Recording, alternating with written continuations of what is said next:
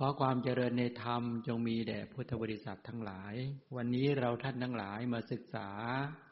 ในพระสรีระคุณของพระสัมมาสัมพุทธเจ้า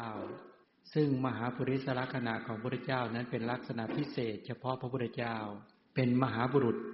อันเป็นลักษณะของบุคคลผู้จะได้ตรัสรู้เป็นพระสัมมาสัมพุทธเจ้าฉะนั้นคำว่ามหาปุริสลักษณะเนี่ยคำว่ามหาก็แปลว่ามากก็ได้แปลว่าใหญ่ก็ได้แปลว่ายิ่งใหญ่ก็ได้ปุริสานี่แปลว่าผู้ชายนะปุริสาเนี่ยหรือว่าแปลว่าบุรุษลักษณะหรือลักษณะก็แปลว่าเครื่องแสดงหรือสิ่งหนึ่งสิ่งใดที่เห็นว่าต่างจากสิ่งหนึ่งคุณภาพประเภทอย่างนี้เป็นต้นฉะนั้นมหาปุริสลักษณะจึงหมายถึงลักษณะของบุรุษที่ยิ่งใหญ่ได้แก่มหาปุริสลักษณะของพระสัมมาสัมพุทธเจ้าปุริสะเนี่ยแปลว่าผู้ชายหรือแปลว่าบุรุษแต่แปลตามศัพท์แปลว่าอย่างนั้นทีนี้ถ้าเราเคยได้ยินหรือได้ฟังหรือได้เกิดความเข้าใจเนี่ยเขาแปลว่าผู้ทำหัวใจของพ่อแม่ให้เต็มบุรุษเนี่ยเขาแปลว่าอย่างนั้นทำหัวใจของพ่อแม่ให้เต็มหรือผู้กำจัดนรกปุริสะหรือบุรุษหรือจะแปลว่าผู้ชายหรือบุรุษหรือเพศชายซึ่งตรงกับรากศัพท์ก็หมายถึงเพศที่ไม่มีลูกนั่นแหละทีนี้ธรรมชาติที่ให้เป็นเพศชายเฉพาะที่เรียกว่าปุริสินสีเคยได้ยินคำนี้ใช่ไหมเวลาเราเรียนเรื่องรูปธรรมทั้งหลายเนี่ยเขาเรียกปุริสินชีปุริสินสีซึ่งรูปที่เป็นเหตุแห่งความเป็นชายเนี่ยประกอบไปด้วยสวดทรงของชายเครื่องหมายประจำของชายเป็นต้นเหล่านี้ไม่ว่าจะเป็นสวดทรงริงคะลักษณะที่ตรงข้ามกับเพศหญิงไม่ว่าจะเป็นมือเป็นเท้าเป็นคอท้องหรือว่าไม่ลักษณะก็ลักษณะล่ำสามนี้กิริยาการก็ลักษณะการเล่น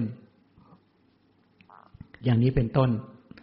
อาการก็ดูเวลาเดินก็ดูองอาจคนทั่วไปเห็นปุ๊บก็จะรู้ทันทีว่านี้เป็นหญิงหรือเป็นชายเป็นต้นฉะนั้นปุริสะเนี่ย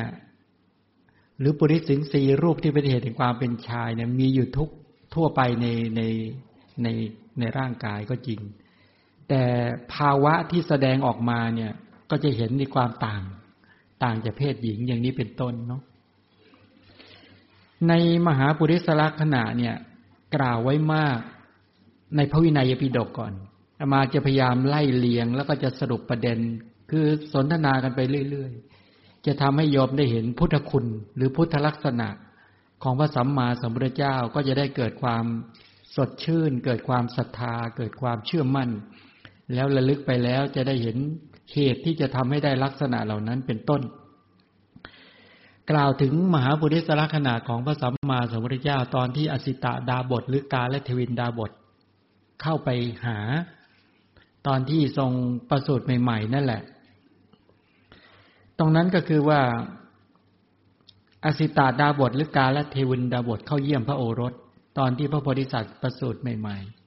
ๆอสิตดาบทพอเห็นปุ๊บก็ประนมพระหัตถ์ถวายอภิวาทแทบบาททั้งสองของพระโอรสเพราะอะไรเพราะได้เห็นลักษณะของพระโอรสปรากฏตรงตามตำราของมหาบุรุษพยากรณ์ศาสตร์และได้กล่าวคำทำนายพระโอรสไว้เป็นสองคติเป็นสองอย่างตามตำราบอกว่าถ้าอยู่ครองเรือนท่านผู้นี้จะได้เป็นพระเจ้าจักรพรรดิราชหากออกบรรพชาจะได้ตรัสรู้เป็นศาสดาเอกของโลกใช่ไหมตั้งแต่แรกเกิดเลยอสิตดาบทหรือกาและเทวินดาบทนั้นเข้าไปเห็นก็ไปกราบที่พระบาทของกุมารน้อยนั้นอันนี้แสดงให้เห็นชัดว่าลักษณะของมหาบุรุษเนี่ยเกิดมาปุ๊บทันทีเลยเกิดมาทันทีนี่ประการที่หนึ่งเหตุการณ์หนึ่งตอนที่พระโอรสประสูติได้แล้ว5 วันนี่กล่าวไว้ในพระวินัยนะพระเจ้าสุโธทนะเชิญพราหมณ์8 ท่านให้มาพิจารณาลักษณะพยากรณ์แล้วขนานพระนามพระโอรสตามคุณพิเศษที่ปรากฏก็คือพระโอรสเนี่ยทรงมีรัศมีโอภาสงามแผ่ซ่านออกจากพระกายเป็นปกติจึงได้ขนานนามว่าอังคีรสะ หรืออีกนามหนึ่งเรียกว่าสิทธัตถะสิทธัตถะก็ซึ่งแปลว่าผู้มีความต้องการสำเร็จผลหรือสำเร็จหรือผู้ปรารถนาสิ่งใดก็สำเร็จตามความประสงค์คำว่าสิทธัตถะเนี่ยแปลว่าอย่างนั้นหลังจากขนานพระนามแล้วพระโอรสแล้วเนี่ยพราหมณ์ทั้ง7คนก็ทำนายคติเป็น2ว่าถ้าอยู่ครองเรือนจะได้เป็นพระเจ้าจักรพรรดิถ้าออกบวชบรรพชาจะได้ตรัสรู้เป็นศาสดาเอกของโลกแต่มีท่านอัญญาโกณทัญญะพราหมณ์เนี่ยซึ่งเป็นหนุ่มที่สุดในยุคนั้นได้พิจารณาลักษณะแห่งพระโอรสแล้วก็เลยทำนายว่าพระโอรสนี้จะต้องเสด็จออกบวชตรัสรู้เป็นศาสดาเอกของโลกแน่นอนอะไรฝังใจทำให้โกณทัญญาพราหมณ์เนี่ยยกมือขึ้นนิ้วเดียวแล้วก็ทำนายว่าท่านผู้นี้จะได้เป็นศาสดาเอกรู้ไหมรู้หรือไม่รู้ เหตุผลเพราะว่าท่านผู้นี้สั่งสมอัธยาศัยจะมาเป็นสาวกของพระพุทธเจ้าก็เลยทำนายฉีกจากตำราของตนเองเพราะจริงๆตำราทายไว้2แต่พอเห็นปุ๊บเนี่ยด้วยอัธยาศัยที่เคยศึกษาคำสอนมา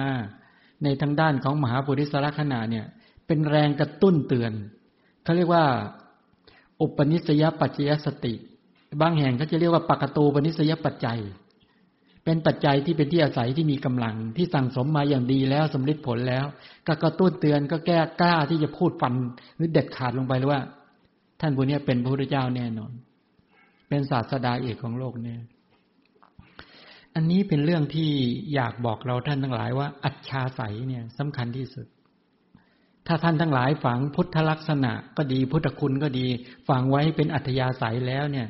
ท่านไปณที่ไหนท่านก็จะเห็นลักษณะของมหาบุรุษแล้วท่านจะมีความมั่นใจว่าท่านผู้นี้คือพระพุทธเจ้าต่อไปต้องเป็นพระพุทธเจ้าแน่นอนอย่างนี้เป็นต้นถ้ามองในลักษณะอย่างนี้ที่ปรากฏในพระวินัยเนี่ยทั้ง2ตอนนี้กล่าวถึงรายละเอียดเกี่ยวกับมหาปุริสลักษณะแต่อย่างใดไม่ได้กล่าวนะแต่เป็นกล่าวแบบเพียงเรื่องราวที่เกิดขึ้นนอกจากนี้ในวินัยยังกล่าวถึงลักษณะของมหาบุรุษที่เกี่ยวกับพระชวีวันของพระพุทธเจ้าบอกว่าพระผู้มีพระภาคเจ้าทรงมีพระชวีวันเสมอด้วยสีลิ่มทองสิงคีคือผิวเนี่ยเหมือนทองสิงคีทองสิงคีเป็นยังไงอามาก็ไม่เคยเห็นแต่ก็เคยได้มีคนชี้ให้เห็นว่า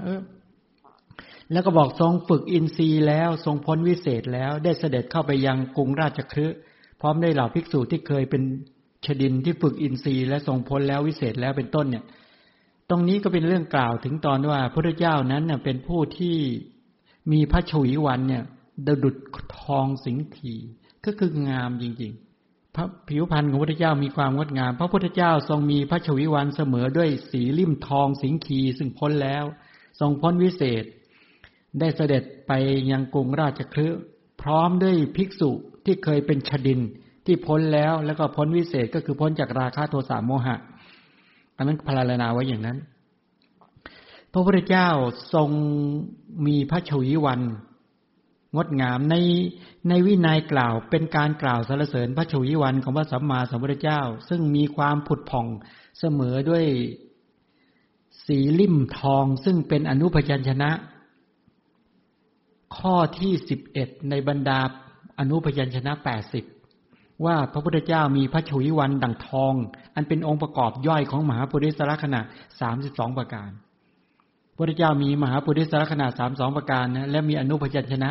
80ข้อที่11นั่นแหละบ่งบอกถึงผิวพรรณว่าผิวเป็นทองสิงทีนี้ในพระสุตตันตปิฎกกล่าวยังไงกล่าวว่าในทีฆนิกายนะมหาวรรคกล่าวว่าธรรมชาติของพระโพธิสัตว์เนี่ยอยู่16ประการ 1. มีสติสัมปชัญญะตลอดตั้งแต่จุติจากสวรรค์ชั้นดุสิตจนถึงเสด็จลงสู่พระครรภ์ของพระมารดาอันนี้เป็นเวลาอยู่สวรรค์ชั้นดุสิตปุ๊บเวลาจุติคือตายมาปฏิสนธิเนี่ยไม่เลอะเลือนไม่ฟั่นเฟือนไม่เลือนหลงนี่คือลักษณะของมหาบุรุษหรือว่าพระโพธิสัตว์ จะเป็นลักษณะแบบนี้ซึ่งพวกเราไม่ต้องพูดถึงเลอะเลือนไม่มีสติสัมปชัญญะในขณะที่ตายเราเนี่ยเวลาจะตายเนี่ยอย่าว่าแต่นั่นเลยเลอะเลือนฟั่นเฟือนเลือนหลงโดยส่วนใหญ่นิมิตอะไรมาปรากฏไม่รู้เนื้อรู้ตัวเลยว่าจะตายแล้วจะตายไปเกิดอะไรก็ไม่รู้แต่ลักษณะของพระมหาบุรุษเนี่ยบุคคลที่บำเพ็ญบารมีมาดีแล้วเนี่ยจุติคือตายปฏิสนธิเนี่ยคือเกิดเนี่ยในครรภ์ของพระมารดาเนี่ยรู้และอีกอย่างหนึ่งเวลาที่พระโพธิสัตว์จุติจากสวรรค์ชั้นดุสิตและเสด็จสู่พระครรภ์ของพระมารดาแสงสว่างที่เจิดจ้าหาประมาณไม่ได้ปรากฏขึ้นในโลกพร้อมทั้งเทวโลกมารโลกพรหมโลกในหมู่สัตว์พร้อมทั้งพราหมณ์เทวดามนุษย์ล่วงพ้นเทวานุภาพของเทวดาทั้งหลายแม้ในช่องว่างโลกซึ่งไม่มีอะไรขั้นที่มีสภาพมืดมิดที่มีดวงจันทร์และดวงอาทิตย์ซึ่งมีฤทธิ์มากมีอานุภาพมากส่องแสงไปไม่สามารถส่องแสงไปถึงเนี่ยแต่แสงนั้นก็สามารถสว่างไปถึงได้เขาเรียกว่าเป็นสหัสสีโลกธาตุสั่นสะเทือนนั่นแหละใช้คำว่าหมื่นโลกธาตุแสงสว่างเจิดจ้าหาประมาณไม่ได้ปรากฏเกิดขึ้นในโลกพร้อมทั้งเทวโลกเป็นไปด้วยอาการแบบนี้ในเวลาที่พระบรมโพธิสัตว์ลงสู่พระครรภ์ของมารดาก็มีเทพบุตร4 องค์เข้าไปอารักขาประจำทั้ง4 ทิศตั้งใจว่ามนุษย์หรืออมนุษย์อย่าได้เบียดเบียนพระโพธิสัตว์หรือพระมารดาโพธิสัตว์เลยอย่างนี้เป็นต้นใช่ไหมกำลังบุญในขนาดนั้นมีอารักขามีเทวดาอารักขาโยมที่เป็นโยมผู้หญิงถ้าเรายังไงจะเกิดในสังสารวัฏแล้วลงสมาทานคันของฉันเนี่ยขอให้คนมีบุญระดับพระโพธิสัตว์เท่านั้นมาเกิดมันไม่ได้ตั้งจิตอธิษฐานกันใช่ไหมเราไม่เคยคิดเลยไม่เคยชำระท้องให้สะอาดบริสุทธิ์สมาทานศีลให้บริสุทธิ์ยังไงก็มีสัตว์มาถือปฏิสนธิแล้วเนี่ยขอสัตว์มีบุญเนี่ยเราจะเปิดโอกาสให้ท่านผู้นี้ได้เจริญกุศลเต็มที่น่าจะตั้งใจกันอย่างนี้ไม่ยอมคิดกันนั้นถ้างั้นโอ้ยได้คนมีบุญมาเยอะพระโพธิสัตว์เนี่ยเวลาที่พระโพธิสัตว์ลงสู่พระครรภ์พระมารดาพระมารดามีปกติทรงศีลเว้นจากการฆ่าเว้นจากการถือของไม่ให้เว้นจากการประพฤติผิดในกามเว้นจากการพูดเท็จเว้นจากการเสพของมึนเมาที่เป็นเหตุแห่งความประมาทเป็นต้นก็คือเป็นปกติเลยรักษาศีลดูสิเนี่ยทางด้านของรูปกายไม่ต้องพูดถึงแม้ทางด้านนามธรรมก็เป็นบุคคลที่มีจิตสำรวมระวังไม่ให้บาปเกิดเนี่ยพระโพธิสัตว์ไปณที่ไหนกำลังกุศลเป็นอย่างนั้นนะเวลาที่พระโพธิสัตว์ประสูติลงในครรภ์ของพระมารดาพระมารดาก็ทรงสมบูรณ์นะไม่มีความรู้สึกทางด้านกามารมณ์เลยจิตใจเป็นกุศลและจิตอกุศลจิตทางด้านโลภะจิตไม่เกิดโทสะจิตก็ไม่เกิดโมหะจิตก็ไม่เกิดกุศลจิตเกิดเป็นผู้ที่บุรุษไม่มีจิตกำหนัดใดๆไม่สามารถล่วงเกินได้ก็หมายความว่าผู้ชายเห็นก็ไม่กำหนัดดูขนาดนั้นนะว่ารักษาแม่ไว้ด้วยพอมาปฏิสนธิในครรภ์ของคุณแม่เนี่ยแม่ไม่เกิดกามคุณไม่พอนะแม้บุคคลอื่นที่เป็นเพศตรงกันข้ามมองดูพระมารดาของโพธิสัตว์แล้วจะยังจิตให้กำหนัดยินดีไม่มีด้วยกำลังอะไรรู้ไหมกำลังของศีลที่มีพลังมากเป็นอุปนิสัยปัจจยสติเป็นปัจจัยที่เป็นที่อาศัยที่มีกำลังจากบุคคลคนหนึ่งที่มีกำลังบารมีบริบูรณ์เนี่ยพอมาเกิดแล้วเนี่ยเป็นปัจจัยเกื้อหนุนให้กระแสชีวิตอีกกระแสชีวิตหนึ่งที่ตนเองไปอาศัยเกิดเนี่ยป้องกันอันตรายไม่ให้มีใครมาทำอันตรายเป็นต้นด้วยและในขณะที่พระโพธิสัตว์ลงสู่พระครรภ์ของมารดาพระมารดาก็ทรงได้กามคุณ5อิ่มเอิบพรั่งพร้อมได้สีที่สวยๆเสียงที่เพราะๆกลิ่นที่หอมรสที่อร่อยสัมผัสที่นิ่มๆเนี่ยพร้อมเลยเพราะกำลังของบารมีที่บำเพ็ญมาเต็มเวลาที่พระโพธิสัตว์ลงสู่พระครรภ์ของพระมารดาพระมารดาของพระองค์ไม่ทรงมีความเจ็บป่วยใดๆเลยมีแต่ความสุขไม่ลำบากพระวรากายมองเห็นพระโพธิสัตว์อยู่ภายในพระครรภ์มีอวัยวะสมบูรณ์มีอินทรีย์ไม่บกพร่องเห็นเลย ไม่ต้องไปหาหมอเอ็กซเรย์เลยเนี่ยมองเห็นเลยมองเห็นนี่ขนาดนี้มองเห็นพระรูปว่าโอ้บริบูรณ์ชื่นใจไหมปีติเกิดตลอดแม่ปีติตลอดมนสิการเมื่อไหร่ก็เห็นมนสิการเมื่อไหร่ก็เห็นปกติเด็กเมื่อปกติเนี่ยเด็กทั่วๆไปเนี่ยจะนั่งคุดคู้อันนี้นั่งขัดสมาธินั่งขัดสมาธิถ้าตัดสรู้อะนั่งสมาธิปรางขัดสมาธิอย่างนั้นนะแม่เห็นโอ้ชื่นใจชื่นใจมากเลยเห็นไหมน่าตื่นเต้นขนาดนั้นนี่คนมีบุญเนี่ยไม่ได้มาแบบคนอื่นทั่วๆไปเมื่อพระโพธิสัตว์ประสูติได้7 วันพระมารดาสวรรคตไปเกิดในชั้นดุสิตเป็นปกตินะต้องตายแม่ต้องตายทำไมต้องตายในครรภ์ของเธอสัตว์อื่นจะมาถือปฏิสนธิไม่ได้มันเป็นข้อห้ามเพราะว่าเป็นพระโพธิสัตว์ที่มาประสูติในภพสุดท้ายที่ตรงนั้นน่ะใครมาเกิดไม่ได้ถ้าไม่รีบตายปุ๊บเนี่ยเดี๋ยวออกมาไม่นานปุ๊บเดี๋ยวก็มีสัตว์ไปปฏิสนธิมันเป็นอย่างนี้ถ้าไปเกิดร่วมอภิรมย์กับพระเจ้าสุโธทนะอีกเดี๋ยวก็มีสัตว์มาถือปฏิสนธิซึ่งไม่ใช่ฐานะที่จะเป็นไปได้ที่ประทับของพระโพธิสัตว์ที่มีบุญแล้วคนอื่นมาประทับไม่ได้ฉะนั้นต้องรีบตายก็คือไปคอยลูกอ่ะเวลาลูกได้ตรัสรู้แล้วเดี๋ยวก็ต้องมาฟังธรรมจากลูกแล้วลูกต้องไปโปรดเพราะพระโพธิสัตว์ทั้งหลายเนี่ยท่านจะต้องมีกตัญญูรู้คุณและกตเวทีตอบแทนคุณยังไงก็จะไม่ให้พ่อแม่ตกอบายภูมิอย่างเด็ดขาดและพ้นจากกิเลสและกองทุกข์แน่นอนนี่คือเขาบำเพ็ญบารมีมาด้วยกันนะนี่เป็นไปลักษณะแบบนี้พระมารดาของโพธิสัตว์ไม่ประสูติพระโอรสเหมือนสตรีทั่วไปที่คลอดหลังจากตั้งครรภ์แล้ว9 เดือนหรือ10 เดือนส่วนมารดาของโพธิสัตว์เนี่ยจะต้องตั้งโพธิสัตว์ต้องอยู่ในท้อง10 เดือนนี่เป็นปกติแล้วก็พระมารดาของโพธิสัตว์เนี่ยไม่ประสูติพระโอรสเหมือนสตรีทั่วไปคือนั่งคลอดหรือนอนคลอดพระมารดาโพธิสัตว์จะยืนประทับยืนประสูติเท่านั้นเวลาที่พระโพธิสัตว์ประสูติจากครรภ์ของมารดาตอนแรกเหล่าเทวดาทั้งหลายก็ทำพิธีต้อนรับหลังจากนั้นเป็นหน้าที่ของมนุษย์กลุ่มเทวดาและพรหมต้อนรับก่อนเวลาที่ประสูติออกจากพระครรภ์ของพระมารดา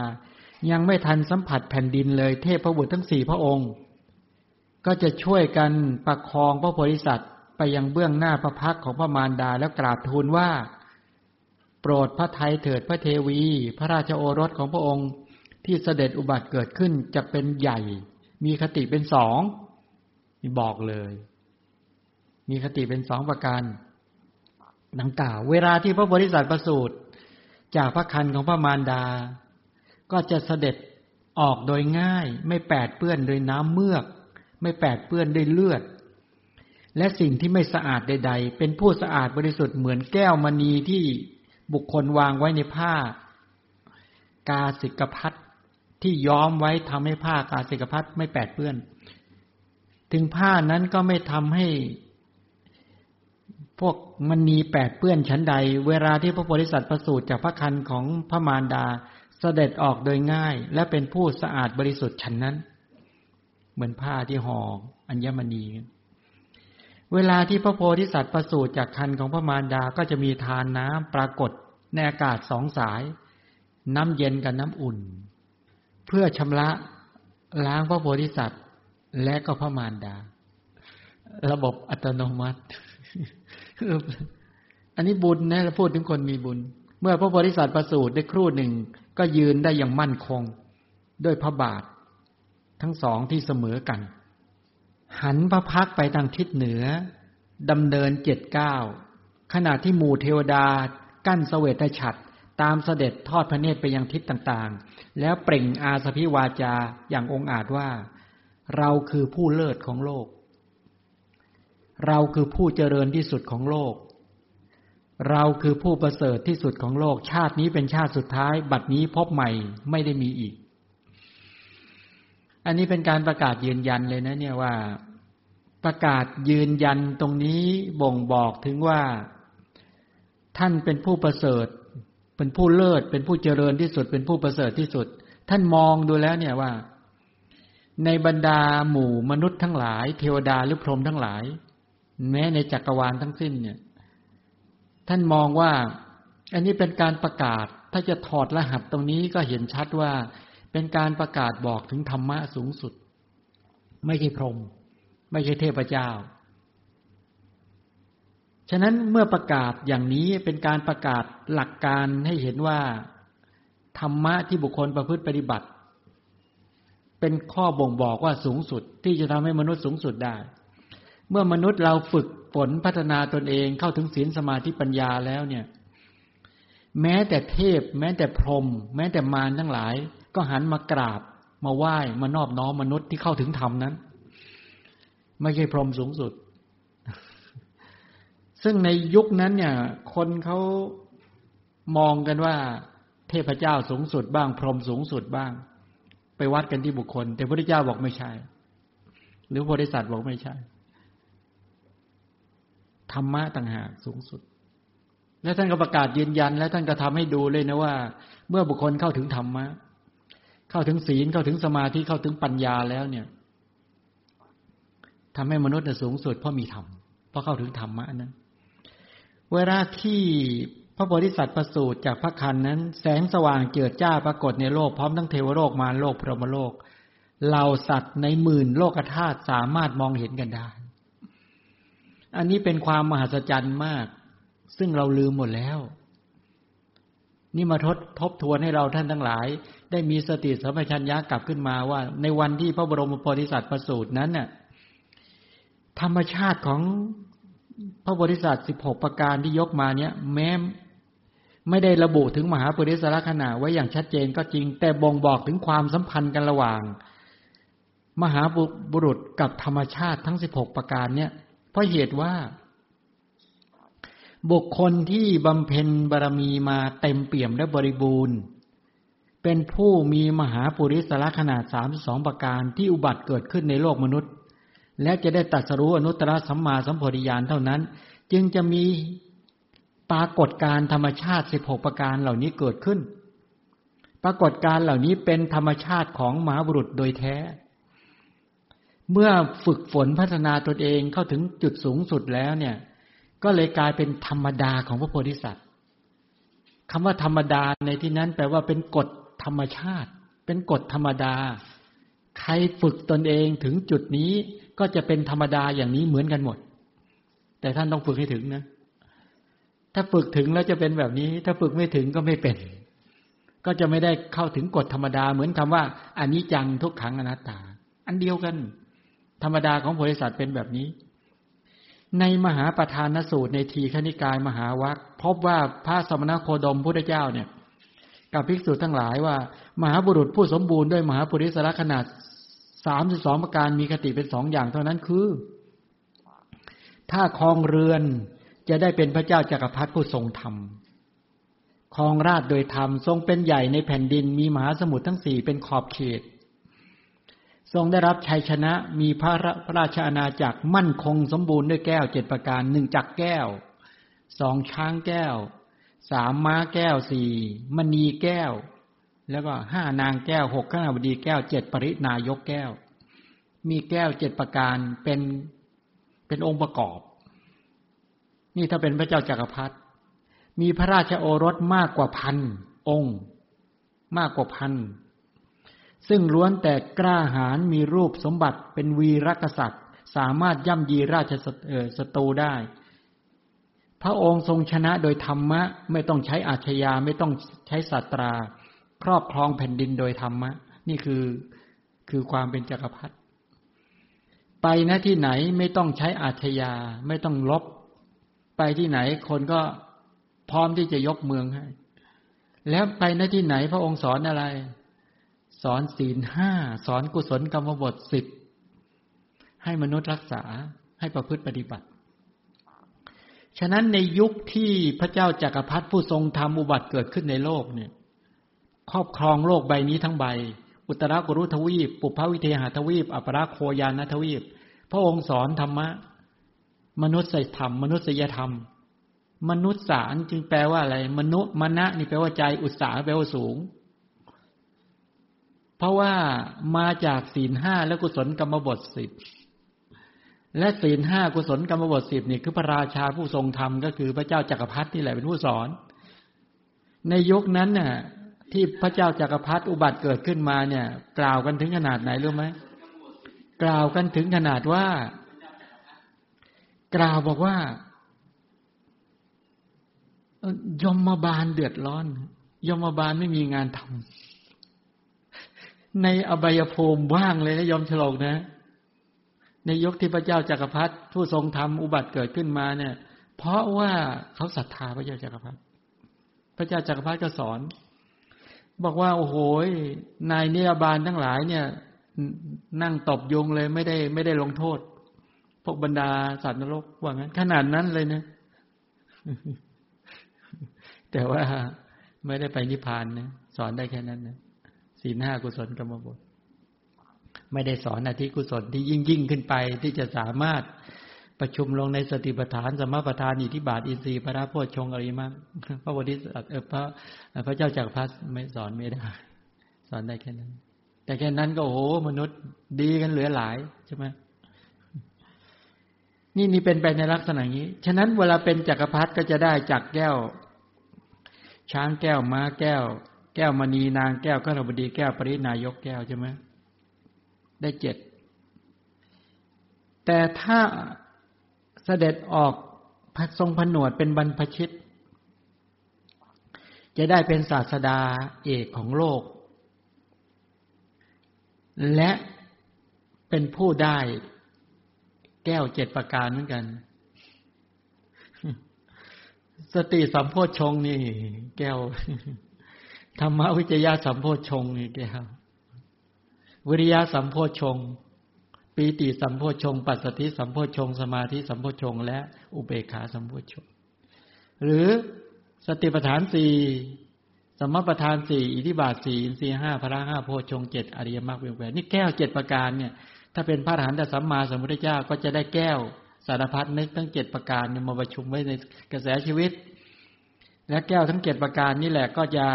แจกจ่ายให้บรรดาพุทธบริษัทหรือประชาสัตว์ทั้งหลายได้รับประโยชน์จากแก้วคือมีสติสัมโพชฌงค์เป็นต้นนี่เป็นไปลักษณะอย่างนี้ถ้าวิจัยลงไปก็จะพบอีกว่าการกล่าวถึงมหาปุริสลักษณะของพระพุทธเจ้าดูจากทีในคณิกายนะก็ไปเชื่อมดูทั้งในวินัยทั้งในทีคณิกายทั้งในมัชฌิมานิกายเนี่ยซึ่งเสรพราหมณ์กล่าวชื่นชมพระบารมีของพระพุทธเจ้าความบอกว่าพระผู้มีพระภาคเจ้าเสด็จอุบัติเกิดขึ้นด้วยมีพระอิสริยภาพมีพระวรากายที่สมบูรณ์ด้วยรัศมีที่เรืองงามเป็นผู้น่าศรัทธายิ่งนักมีพระชวีวันเปล่งปลั่งดังทองเพราะพระลักษณะมหาบุรุษมีปรากฏในพระวรากายของพระองค์อย่างครบถ้วนพระองค์มีพระเนตรที่แจ่มใสมีพระพักตร์ผุดผ่องมีพระวรากายสูงใหญ่และตรงพระวรากายตรงนะมีพระเดชรุ่งเรืองอยู่ในท่ามกลางหมู่สมณะเหมือนดวงอาทิตย์รุ่งเรืองอยู่พระองค์เป็นภิกษุมีคุณสมบัติงดงามน่าชมมีพระฉวีวันเปล่งปลั่งดังทองทำไมพระพุทธเจ้าจึงมีพระวรากายตรงรู้ไหมในมหาปุริสลักษณะมาจากกุศลอะไรมาจากกุศลกรรมบทคือการไม่ฆ่าเป็นต้นท่านทั้งหลายเวลาจะไปฆ่าเขาเนี่ยมันต้องก้มมันต้องด้อมมองมันต้องคานบ้างต้องงอตัวลงใช่ไหมหมู่สัตว์ทั้งหลายจึงมีสรีระที่ไม่งดงามไม่งดงามหรอกบางคนสรีระเนี่ยเอียงซ้ายเอียงขวาหรือว่าแอนไปข้างหน้าข้างหลังบ้างบางครั้งก็โค้งงอบ้างเวลาแก่ตัวไปตัวโค้ง งอหน้าอย่างกับมองกระดินเงยก็ไม่ขึ้นเส้นเอ็นก็ยึดใช่ไหมที่เป็นอย่างนี้เพราะอะไรที่เป็นอย่างนี้เพราะว่ากรรมจากปาณาติบาตแต่พระสัมมาสัมพุทธเจ้านี้พระวรกายตรงไม่เคยไปทุบไปตีไปทำให้สรีระใครต้องโค้งงออย่างนี้เป็นต้นนี่เป็นไปในลักษณะอย่างนี้ฉะนั้นในมหาปุริสลักษณะที่8ก็คือพระวรกายมีรัศมีเรืองงามหรือลักษณะที่2มี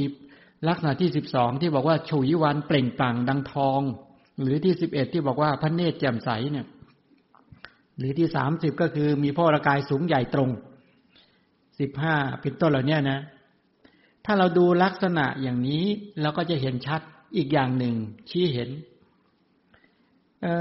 กล่าวไว้ในคัมภีร์ขุททกนิกายมหาปุริสลักษณะที่เกี่ยวกับพระสุรเสียงของพระพุทธเจ้ามีคุณลักษณะหรือคุณพิเศษ8ประการ1สละสลวย2ก็คือชัดเจนพระสุรเสียงชัดเจน3ก็คือไพเราะ4ก็คือน่าฟัง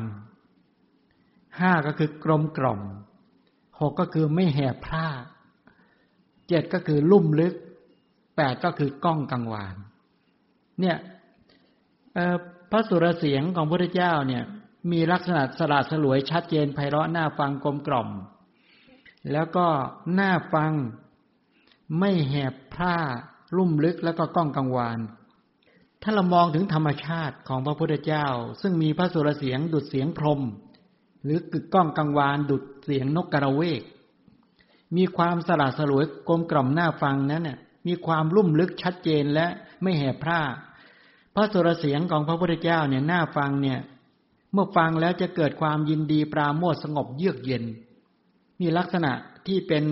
มหาปุริสลักษณะที่28ทีนี้พระพุทธเจ้าตรัสบอกว่าดูก่อนภิกษุทั้งหลายมหาปุริสลักษณะ32ประการที่พระมหาบุรุษประกอบแล้วย่อมเป็นเหตุให้มีคติ2ถ้าครองเรือนจะเป็นจักรพรรดิถ้าได้ออกบวชจะเป็นพระสัมมาสัมพุทธเจ้าเป็นต้นเหล่านี้พระสุรเสียงของพระพุทธเจ้าที่บอกว่าเสียงเหมือนพรหมหรือเหมือนกับนกกระเวกเขาเล่าอย่างนี้ยอมจะได้เห็นภาพเวลาวันนี้แมลงวันบินรบกวนเยอะจังแต่เหมือนจะไม่ให้พูดกลัวมันเข้าปากเดี๋ยวมันตายเป็นปาณาติบาตสงสัยมันมีกลิ่นไม่น่าปรารถนาตัวเราคืออย่างนี้เนี่ยความที่ผู้พูดไม่มีเสียงที่ไพเราะเหมือนพระพุทธเจ้าเวลานกกาละเวกมันร้องเนี่ยเขาบอกเวลาเสือเนี่ยมันไล่จับกวางใช่ไหมไล่วิ่งตึ๊ดๆๆไปเนี่ยแล้วก็ตะปบกวางปุ๊บแล้วก็ใช้ปากกัดที่คอกวางอย่างเงี้ยในบัดดลนั้นเวลานกกระเวกมันร้องเสือก็จะลืมตัวทันทีเลยอ้าปากค้างอยู่ไอ้กวางก็ลืมตัวว่าตนเองนอนอยู่ในปากเสือไอ้เสือก็ลืมตัวว่าตนเองกำลังจะกินกวางฟังแล้วหลงละเลงอยู่อย่างนั้นนะเพลินอยู่งั้นนะว่างั้นเด้อเวลาพระสัมมาสัมพุทธเจ้าเนี่ยตรัสพระธรรมเทศนาเสียงไพเราะยิ่งกว่านกกระเวกเวลาตรัสพระธรรมเทศนาเนี่ยสถานการณ์นี่หยุดนิ่งหมดเลยอย่าแปลกใจว่าทำไมพระพุทธเจ้าแสดงธรรมแล้วสัตว์จึงได้บรรลุน่าบรรลุตอนนั้นเราจะไม่คิดถึงใครซึ่งตอนนี้สังเกตดูดีเราฟังเนี่ยจิตเราวอกแวกตลอดใช่ไหมเดี๋ยวก็คิดถึงเรื่องนั้นเดี๋ยวก็คิดเรื่องนี้ระแวงเรื่องนั้นระแวงเรื่องนี้ใช่ไหมล่ะเสียงเพราะว่าสมาธิของเราความเชื่อมั่นของเราความตั้งมั่นในจิตของเราเนี่ยไม่แข็งแรงนี่เป็นไปลักษณะแบบนี้ฉะนั้นในพระสูตรในมหาปุริสลักษณะที่จำแนกรายละเอียด32ประการที่เรียกมหาปุริสลักษณะกล่าวถึงบอกว่าในลักษณะที่ว่าที่พระองค์ใช้คำว่าฉ ชาติก่อนที่อุบัติในมนุษย์โลกมีลักษณะมหาบุรุษสมบูรณ์ด้วย32ประการเนี่ยจุติจากสวรรค์หรือถ้าไปเกิดในสวรรค์ก็จะมีอายุทิพย์วรรณทิพย์สุขทิพย์ยศทิพย์อธิบดีทิพย์รูปทิพย์เสียงทิพย์กลิ่นทิพย์รสทิพย์และโผฏฐัพพะที่เป็นทิพย์นี่เป็นไปลักษณะแบบนี้ก็คือครอบงำความเป็นใหญ่ทั้งหลายก็ครอบงำเทวดาถ้ามาเกิดเป็นมนุษย์ก็เป็นใหญ่กว่านรชนทั้งหลายด้วยหลายสถานะเป็นไปด้วยอาการแบบนี้ในคัมภีร์อรรถกถาที่มาขยายความโดยส่วนใหญ่ก็อยู่ในสุมังคลวิลาสินีบ้างอรรถกถาทีฆนิกายหรือในมหาประธานสูตรพระพุทธโฆษาจารย์ท่านอธิบายเข้าไว้พูดถึงลักษณะ32ประการของพระพุทธเจ้าโดยวิเคราะห์อย่างละเอียดก็เห็นพุทธลักษณะต่างๆเป็นรูปธรรมที่ชัดเจนด้วยการอธิบายมหาปุริสลักษณะที่มีลักษณะพิเศษต่างจากสามัญหรือมนุษย์สามัญธรรมดาก็คือให้เห็นถึงว่าลักษณะแต่ละอย่างด้วยความละเอียดซึ่งมีความต่างตรงนี้เป็นการชี้เราท่านทั้งหลายได้เห็นว่าบางครั้งเราเห็นลักษณะของมหาบุรุษเนี่ยมันต่างจากเราเนี่ยเราก็ไม่เชื่อเหตุผลว่าทำไมจึงต่างจากเราเพราะกุศลที่พระองค์ทำมาเนี่ยต่างจากมนุษย์ธรรมดาอย่างเรามากแค่พระองค์เป็นมนุษย์เนี่ยอย่างนี้ก็ทำให้เราได้เห็นแล้วว่าอ๋อมนุษย์เนี่ยบรรลุได้ในคัมภีร์ปกรณ์วิเศษทั้งหลายเนี่ยโดยเฉพาะในคัมภีร์มิรินทปัญหากล่าวบอกว่าพญามิรินถามว่าข้าแต่พระนาคเษนพระพุทธเจ้าประกอบไปด้วยมหาปุริสลักษณะ32ประการอนุพยัญชนะ80มีกายสีดั่งทองคำมีพระรัศมีสว่างเนี่ยรอบพระองค์มีด้านละ1 วาจริงไหมถามเนี่ยเพราะพระนาคเษนก็เกิดไม่ทันพญามิรินก็เกิดไม่ทันใช่ไหมเกิดหลังพุทธปฏิภาณ500 ปีอ่ะพญามิรินเนี่ยสงสัยไม่ใช่แต่มนุษย์ปัจจุบันนี่สงสัยฉะนั้นเนี่ยคัมภีร์เนี่ยชี้ให้เห็นว่ามีคนสงสัยแล้วพระก็ตอบพระนาคเษนบอกขอถวายพระพรจริงอย่างนั้นพระนาคเษนเป็นพระอรหันต์บอกจริงทีนี้พญามิรินถามต่อถามว่าข้าแต่พระนาคเษนพระคุณเจ้าพระมารดาพระบิดาประกอบไปด้วยลักษณะพระเจ้าสุโธทนะพระนางสิริมหามายาเทวีเนี่ยมีลักษณะมีมหาปุริสลักษณะ32ประการมีอนุพยัญชนะ80ประการมีสีกายดั่งทองคำมีวรัศมีข้างละ1 วาหรือไม่ถามอย่างนี้พระนาคเษนบอกขอถวายพระพรพระบิดาพระมารดาไม่เป็นอย่างนั้นไม่เป็นแบบนั้นท่านก็ถามต่อว่าข้าแต่พระนาคเษนเมื่อพระมารดาบิดาไม่ได้เป็นอย่างนั้นพระพุทธเจ้าเป็นอย่างนั้นได้หรือไม่เพราะธรรมดาย่อมคล้ายกันกับมารดาบิดานะลูกเนี่ยเกิดมาต้องเหมือนพ่อเหมือนแม่สิเหมือนลูกพวกเราใช่ไหมถ้าเจอถามงี้จะตอบไงเนี่ยจะตอบไงพระนาคเษนบอกว่าขอถวายพระพรเดี๋ยวสิ่งเหล่านี้มันเห็นได้ด้วยอาการอุปมาก็บอกว่าดอกปทุมดอกอุบลดอกบุญทริกมีอยู่ใช่ไหมก็คือดอกบัวมีหลายชนิดบัวแดงบัวขาวบัวขาวพญามิรินบอกมีอยู่พระคุณเจ้าดอกบัวเหล่านั้นเกิดอยู่ในน้ำเกิดอยู่ในดินแช่อยู่ในน้ำใช่ไหม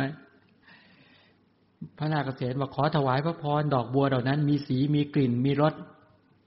พระนาคเษนบอกว่าดอกบัวเหล่านั้นน่ะมีสีมีกลิ่นมีรสเหมือนดินเหมือนน้ำหรือไม่พระยามิรินบอกไม่ได้เป็นอย่างนั้นพระคุณเจ้าพระนาคเษนว่าข้อนี้ชั้นใน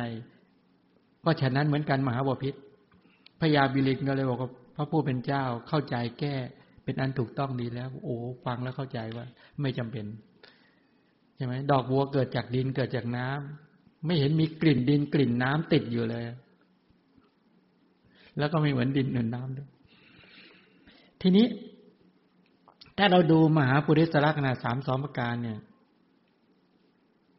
ก็เหมือนว่าพุทธบิดาพุทธมารดาไม่ได้มีลักษณะดังกล่าวด้วยเหตุเนี้ยมหาปุริสลักษณะเนี่ยจึงปรากฏเฉพาะกับมหาบุรุษหรือบุคคลที่จะเกิดมาเป็นบุคคลที่ยิ่งใหญ่เท่านั้นถ้าพิจารณาถึงเรื่องกรรมพันธุ์โดยทั่วไปก็จะมีรูปลักษณะไม่ต่างกันจากบุตรบิดาและมารดาใช่ไหมแม้มหาบุรุษลักษณะโดยทั่วไปเนี่ยที่บอกว่า32ประการนุพยัญชนะ80เนี่ยอย่างที่พระนาคเษนเปรียบเทียบสรุปตรงนี้ก็คือว่าในคำสอนอันนี้ดูจากหลักฐานความหมายของมหาปุริสลักษณะหมายถึงลักษณะมหาบุรุษที่ยิ่งใหญ่เนี่ยก็คือปุริสลักษณะ32ประการที่เป็นคติที่ช่างศิลปกรรมโบราณในประเทศอินเดียจนถึงประเทศไทยเนี่ยใช้เป็นแนวทางในการสร้างพุทธรูปและศิลปกรรมต่างๆเหล่านี้ในพระวินัยก็ดีในพระสูตรต่างๆก็ดีก็กล่าวไว้บอกว่าแม้ในคัมภีร์อรรถกถาดังที่ได้กล่าวที่บอกว่าลักษณะของมหาบุรุษอันดับแรกทั้ง32ประการที่มีกล่าวไว้ในลักขณะสูตรในทีฆนิกายปาติกวรรคและในมหาประธานสูตรในทีฆนิกายมหาวรรคในพระสุตตันตปิฎกที่กล่าวไว้32ประการที่บอกมีฝ่าพระบาทเสมอกันอันแรกใช่ไหมฝ่าพระบาทเสมอกันพระมหาบุรุษไม่เหมือนกับคนอื่นเมื่อคนอื่นวางเท้าลงบนแผ่นดินปลายฝ่าเท้าส้นเท้าหรือข้างเท้าย่อมจรดลงก่อนให้สังเกตดูนะบางคนก็ปลายเท้าบางคนก็ส้นเท้าบางคนก็ด้านข้างจรดลงก่อนก็แต่ว่ายังมีปรากฏตรงช่องตรงกลางด้วยคนทั่วไปเนี่ยเว้ากลางด้วยเว้ามากเว้าน้อยก็ว่ากันไปแม้ยกเท้าขึ้นส่วนปลายเท้าเป็นต้นเหล่านี้การขึ้นการลงเนี่ยก็ยกขึ้นก่อนไม่เสมอกันบางคนก็จิกบางคนก็เงยขึ้นเนี่ยส่วนของพระมหาบุรุษไม่ได้เป็นอย่างนั้นฝ่าพระบาททั้งสองของมหาบุรุษนั้นย่อมจรดพื้นเหยียบพระบาทตรงด้วยเวลาจะยกพระบาทขึ้นก็ทำนองเดียวกันเพราะฉะนั้นมหาบุรุษนี้จึงมีพระบาทที่เสมอกันเนี่ยเสมอกันด้วยการแบบนี้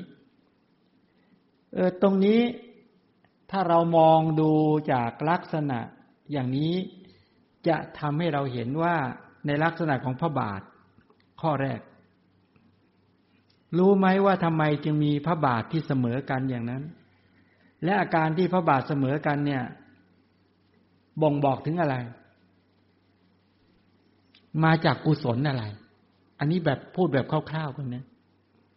กุศลอะไรที่ทำให้ได้พระบาทแบบนั้นเหตุผลที่มีพระบาทเสมอกันเนี่ยจรดพื้นด้วยฝ่าพระบาททุกส่วนเสมอกันเนี่ยพระมหาบุรุษเนี่ยยินดีในวจีสัจจะ ก็คือเป็นคนพูดจริงทำจริงและจริงใจในธรรมะก็คือในกุศลกรรมบทแปลว่าอะไรรู้ไหมมีสัจจะในการที่จะประพฤติกายสุจริตวจีสุจริตมโนสุจริตมีสัจจะมีอธิฐานธรรมที่จะประพฤติศีล5และกุศลกรรมบทเนี่ยให้แข็งแรงให้มั่นคงแล้วเป็นคนฝึกตนสำรวมตนเป็นคนสะอาดมีศีล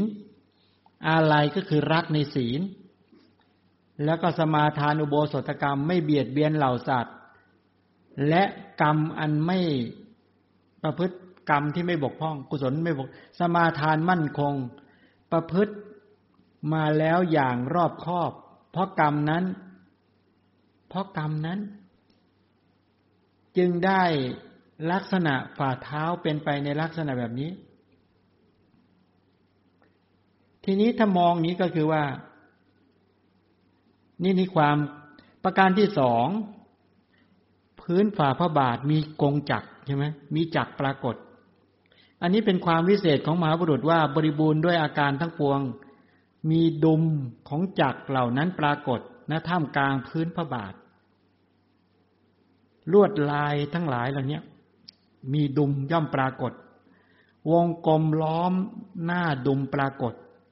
ท่อน้ำปรากฏซี่ก็ปรากฏลวดลายของวงกลมก็ปรากฏกรงก็ปรากฏด้วยกรงแก้วมณีแก้วทั้งหลายเนี่ยปรากฏมีรูปเยอะแยะในพระบาทของพระพุทธเจ้านะถ้าเราไปดูรอยฝ่าพระบาทที่นายช่างที่ชาญฉลาดเขากำหนดเขาไว้เนี่ยในที่ต่างๆก็จะเห็นใครเคยไปประเทศพม่าที่ไปพระนอนที่พม่าหรือในบ้านเราก็รอยพุทธบาทก็จะมีทั้งรูปแว่นส่องพระฉายรูปดอกพุทธซ้อนรูปสายสร้อยรูปถาดทองรูปมัจฉาคู่รูปต่างรูปขอรูปปราสาทรูปเสาระเบียงรูปสัตว์เสวตฉัตรรูปพระขันรูปพัดใบตาลมีเยอะมาก108นะมีรูป108มงคล108ที่ปรากฏในฝ่าพระบาทของพระพุทธเจ้าเนี่ยก็จะมีประเภทของรูปมงคลก็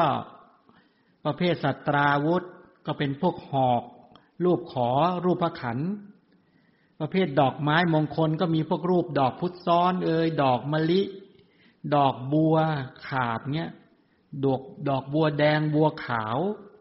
ดอกปทุมแล้วก็ดอกบุญทริกนี่เป็นต้นถ้าประเภทเครื่องประดับเครื่องตกแต่งก็พวกรูปแว่นส่องพระฉายบ้างรูปสายสร้อยบ้างรูปสังวาลบ้างรูปถาดทองบ้างรูปตัง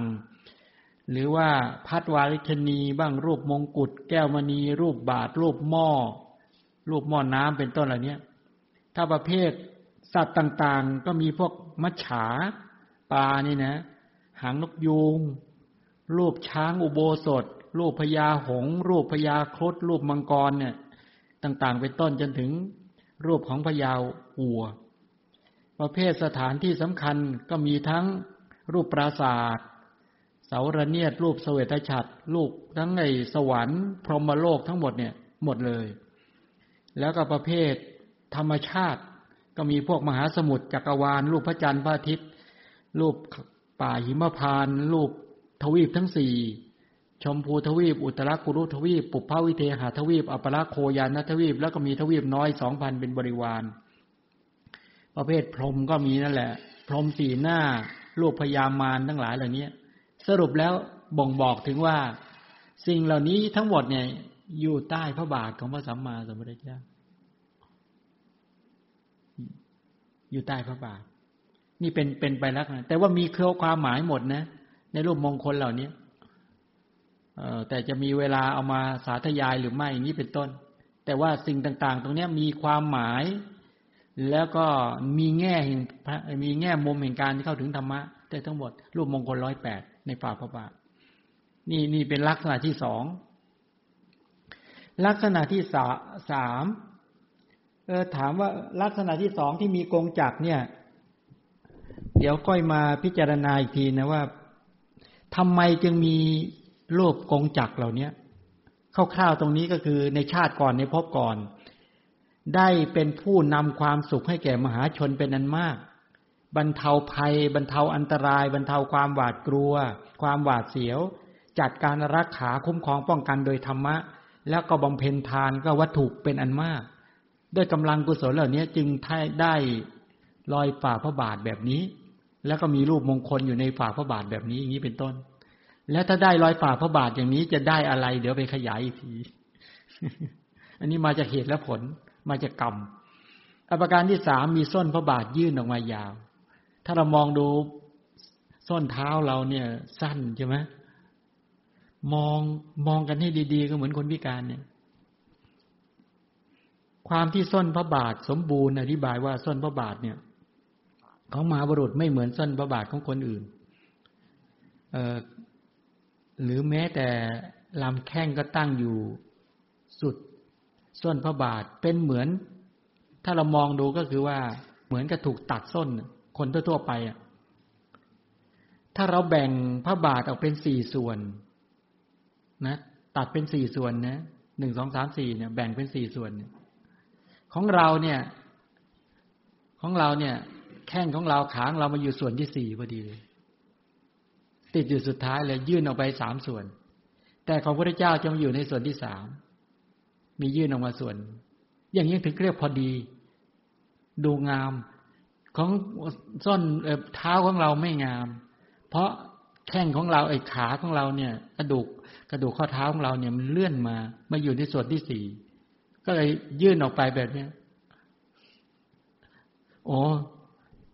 อันนี้ดูป่านี่รูปมงคล108เห็นไหมที่พระท่านเอามาขึ้นสไลด์ให้ดูอันนี้จริงรูปเคลื่อนเนี่ยตรงนี้ที่พม่าจะมีรูปมงคล108ฝ่าพระบาทของพระพุทธเจ้าเป็นแบบนี้เต็มอย่างนี้ส้นพระบาทก็จะยื่นออกมาอย่างนี้นี่เป็นไปลักษณะแบบนี้เนี่ยจะดูอย่างนี้จะเห็นที่จริงอธิบายทุกจุดเนี่ยโอ้โหใช้เวลานานเลยเนี่ยไปกราบไปบูชาในส่วนต่างๆของพระบาทของพระสัมมาสัมพุทธเจ้าทำให้ระลึกถึงอะไรระลึกถึงพระคุณจากพระสรีระคุณเนี่ยเราจะเห็นพระคุณหรือพระบารมีธรรมที่บำเพ็ญมาอย่างยิ่งยวดอันนี้ที่ไม่รู้ชื่อวัดอะไรลืมชื่อวัดเลยนั้นส้นพระบาทจะยาวออกมานะแล้วก็ถ้าในสามส่วนของเราทั้งหลายเนี่ยคือถ้ามองดูแล้วลำพระชงตั้งอยู่ในส่วนที่สามส่วนพระบาทในส่วนที่สี่นะเป็นเช่นนี้เหมือนกับรูปใช้คำว่ากรณีอย่างนี้ก็คือว่าจะมีความงดงามในประการที่สามเนี่ยที่ว่ามีส้นพระบาทยาวถ้าเรามองก็คือว่าประการที่สี่ก็มีพระองคุลีเนี่ยยาวด้วยนะนิ้วเนี่ยยาวด้วยแล้วก็ประการที่ห้ามีพระกายเนี่ยตรงเหมือนกายของพรหมที่จริงเอามาเกี่ยวข้องกันตรงนี้เสียจะได้คือกรรมที่ทำมาเนี่ยสอดคล้องกันคืออย่างนี้ตถาคตเป็นมนุษย์ในชาติก่อนในภพก่อนเนี่ยก็หมายความว่าเหตุผลที่ได้ลักษณะอย่างเนี้ยละปาณาติบาตเว้นขาดจากปาณาติบาตวางสัตราวุธมีความกรุณาเอื้อเอ็นดูประพฤติหวังประโยชน์แก่สัตว์ทั้งหลายเนี่ยด้วยกรรมที่ทำเหล่านี้จากผลของการไม่ฆ่าสัตว์เป็นต้นเหล่านี้เลยกลายมีลักษณะคือส้นพระบาทยาวมีนิ้วพระหัตถ์นิ้วพระบาทยาวมีพระวรกายตั้งตรงเหมือนกายพรหมเนี่ยผลของการละปาณาติบาตไม่ฆ่าสัตว์เป็นต้นแล้วมีกรรมอื่นประกอบด้วยนะมีองค์ประกอบอื่นด้วยเราจะได้เห็นว่าอ๋อถ้าเราปรารถนาอยากจะดูว่าคนที่ทำกรรมมาจากการไม่ฆ่าสัตว์แล้วดูกายของเขาไม่โค้งงอและดูส้นพระบาทและนิ้วแล้วดูนิ้วมือนิ้วเท้าถ้าปรารถนาอยากจะดูคนอายุยืนใช่ไหมเขาดูนิ้วมือนิ้วเท้าก็จะเห็นอ๋อลักษณะเป็นไปในกรณีอย่างนี้องคุลีก็คือนิ้วพระหัตถ์ของพระมหาบุรุษไม่เหมือนนิ้วมือของคนอื่นที่มีบางนิ้วก็ยาวบางนิ้วก็สั้นใช่ไหมของเราเนี่ยเสมอกันที่ไหนถ้าเราดูนิ้วพระบาทของพระพุทธเจ้าหรือนิ้วพระหัตถ์เนี่ยจะเสมอกัน4 นิ้วแต่นิ้วชี้นิ้วโป้งเนี่ยก็จะอยู่ในข้อที่2ของเราเนี่ยแค่ข้อแรกก็หมดแล้วไปไม่ถึงปลายนิ้วเช่นเดียวกันกับแท่งหรดานที่ขยำด้วยน้ำมันยางแล้วปั้นไว้เพราะฉะนั้นจึงกล่าวว่ามีนิ้วพระหัตถ์ยาวเรียวเป็นไปในลำดับก็หมายความว่าข้างโคนใหญ่แล้วก็เรียวไปตามลำดับโคนนิ้วจะใหญ่แล้วค่อยๆเรียวลงไปจะสวยงามเหมือนแท่งเทียนสวยงามมากเนี่ยกรรมจากไม่ฆ่าสัตว์เป็นต้นเหล่านี้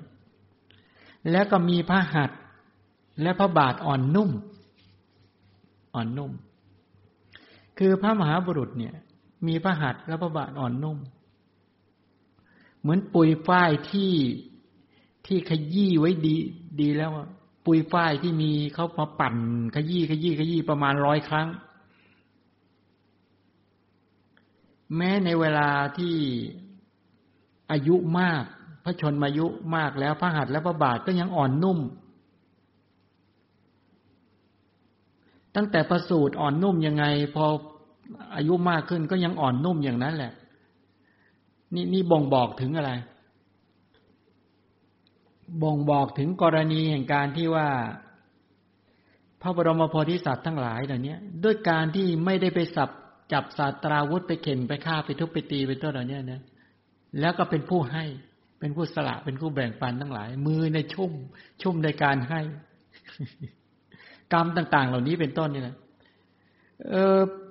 ฝ่าพระหัตถ์และฝ่าพระบาทมีลายดุจตาข่ายตรงนี้คืออย่างนี้ระหว่างองคุรี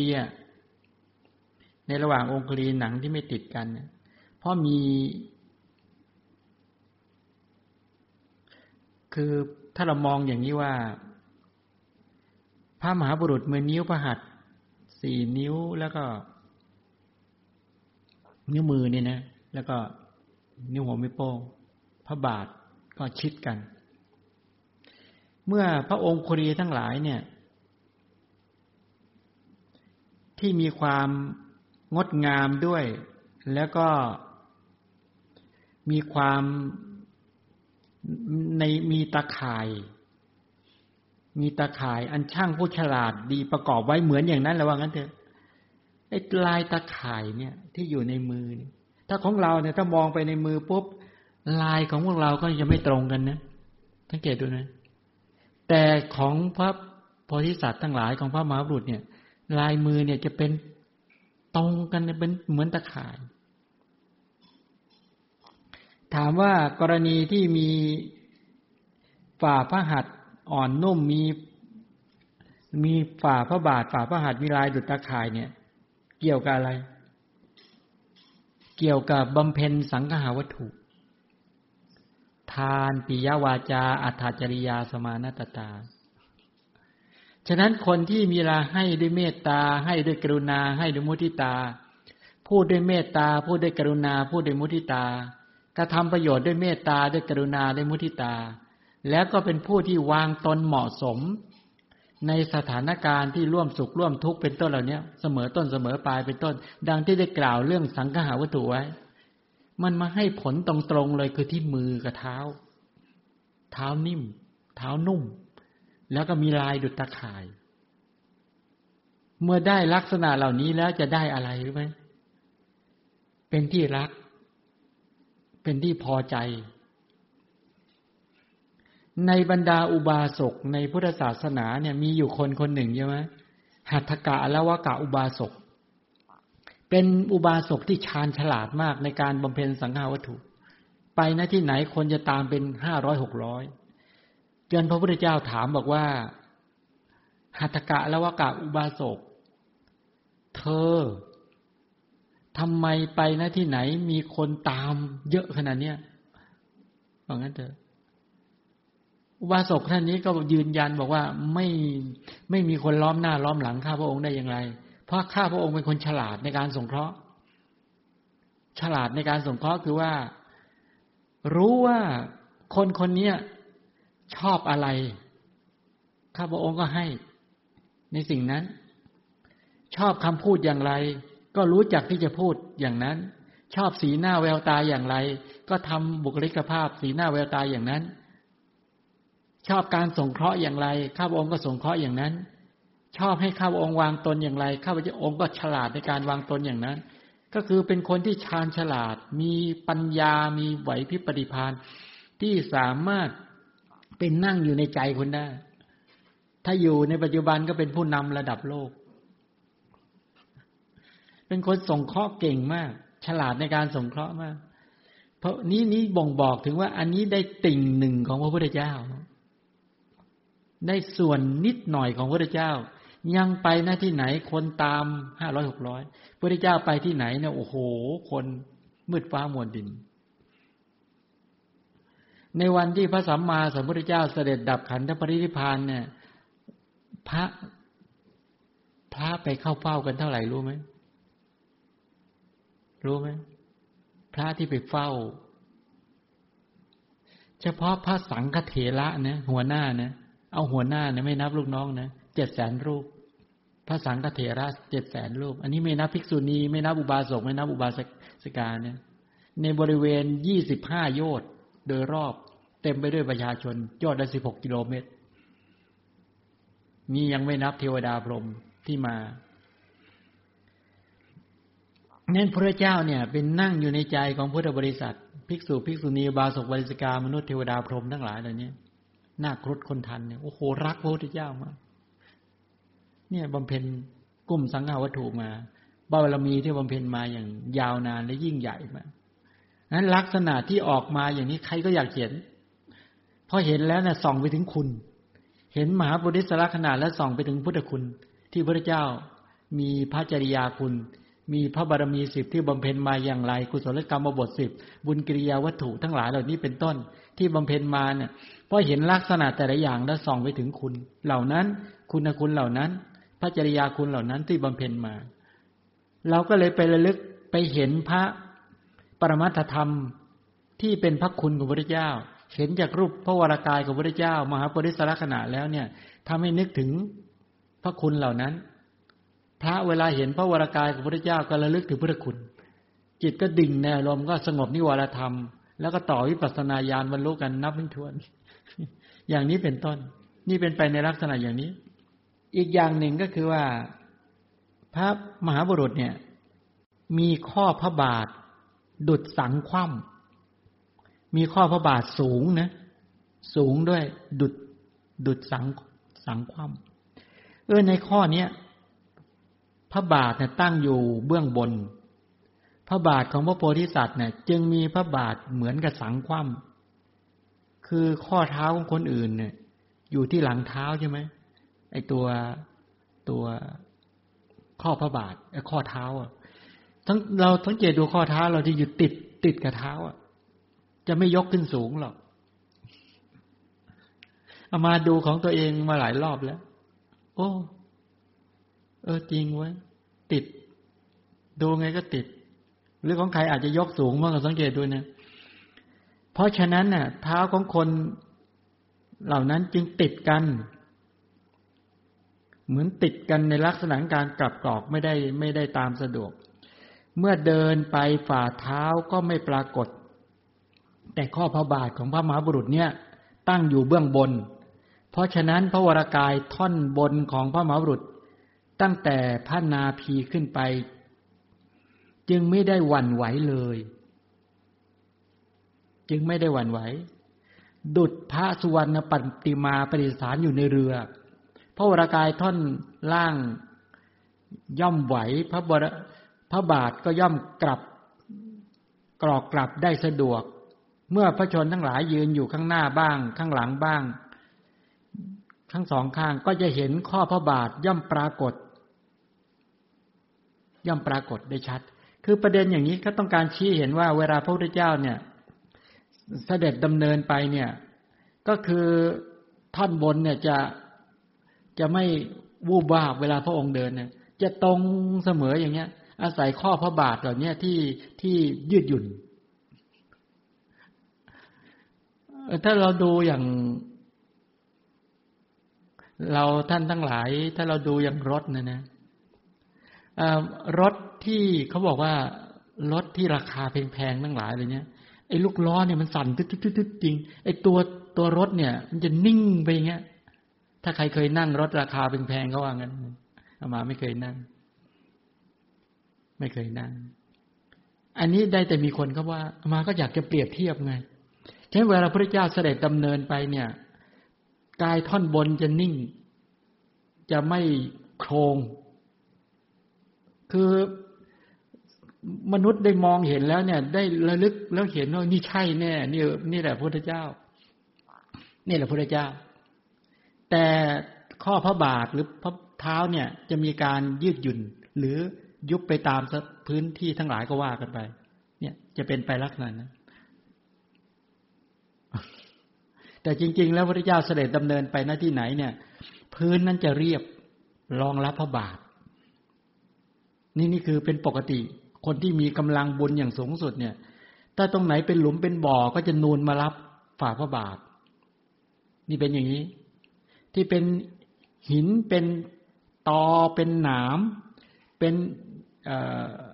เศษหินเศษปูนเศษกระเบื้องทั้งหลายก็มุดหลบใต้พื้นดิน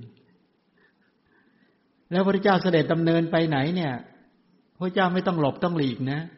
ตอหรือจอมปลวกทั้งหลายเนี่ยหลบหลีกเลยนะที่เป็นอย่างนี้นะอยากเห็นไหมเนาะพระพุทธเจ้าเป็นอย่างนี้มาจากกรรมอะไรเนี่ย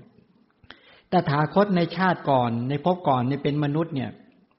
เป็นผู้กล่าววาจาประกอบไปด้วยอัฏฐะด้วยธรรมะแล้วก็แนะนำประชาชนเป็นอันมากเป็นผู้นำประโยชน์และความสุขให้แก่สัตว์ทั้งหลายเป็นผู้บูชาธรรมเป็นปกติคำว่าบูชาธรรมถือธรรมเป็นใหญ่ไม่ได้ถือบุคคลเป็นใหญ่ยอมเป็นคนเกิดมาเนี่ยถือธรรมะความถูกต้องเป็นใหญ่ไหมหรือถือเอาบุคคลเป็นใหญ่นั้นถ้าพระโพธิสัตว์ท่านถือธรรมะเอาธรรมะเป็นธงเอาธรรมะเป็นหลักเอาธรรมะเป็นใหญ่เอาศีลสมาธิปัญญาเป็นหลักในการดำเนินชีวิตไม่ใช่ถือเอาบุคคลไม่ใช่บุคคลคนนั้นว่าไปงั้นก็เอียงไปนั้นเอียงไปนี่ไม่เลยถือธรรมะถือเมตตากรุณามุทิตาอุเบกขา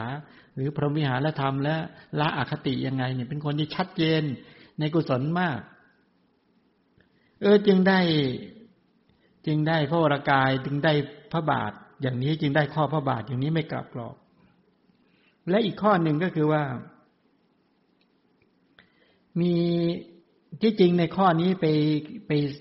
ไปเกี่ยวข้องกันกับมีพระโลมาชาติปลายที่ช้อนขึ้นข้างบนด้วยนะแต่นี้ก่อนก็คือว่ามีพระชงดุจแข้งเนื้อทรายพระชงก็คือแข้ง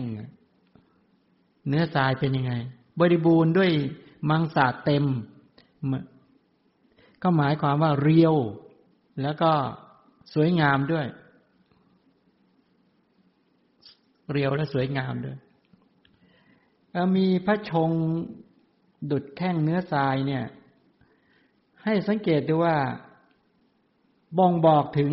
ความรวดเร็วเวลาเสด็จดำเนินเร็วแล้วก็งามด้วยสวยด้วย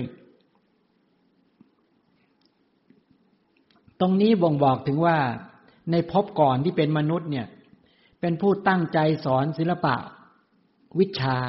สอนเรื่องจรณะสอนวิชาสอนเรื่องเหตุเรื่องผลเรื่องกรรมเนี่ยแล้วมีความมนสิการว่าทำชะไหนหนอเนี่ยจะทำให้คนรู้เร็วไม่ต้องลำบากมีความคิดอย่างนี้นะเวลาจะสอนศิลปะวิทยาการต่างๆเหล่านี้เป็นคนที่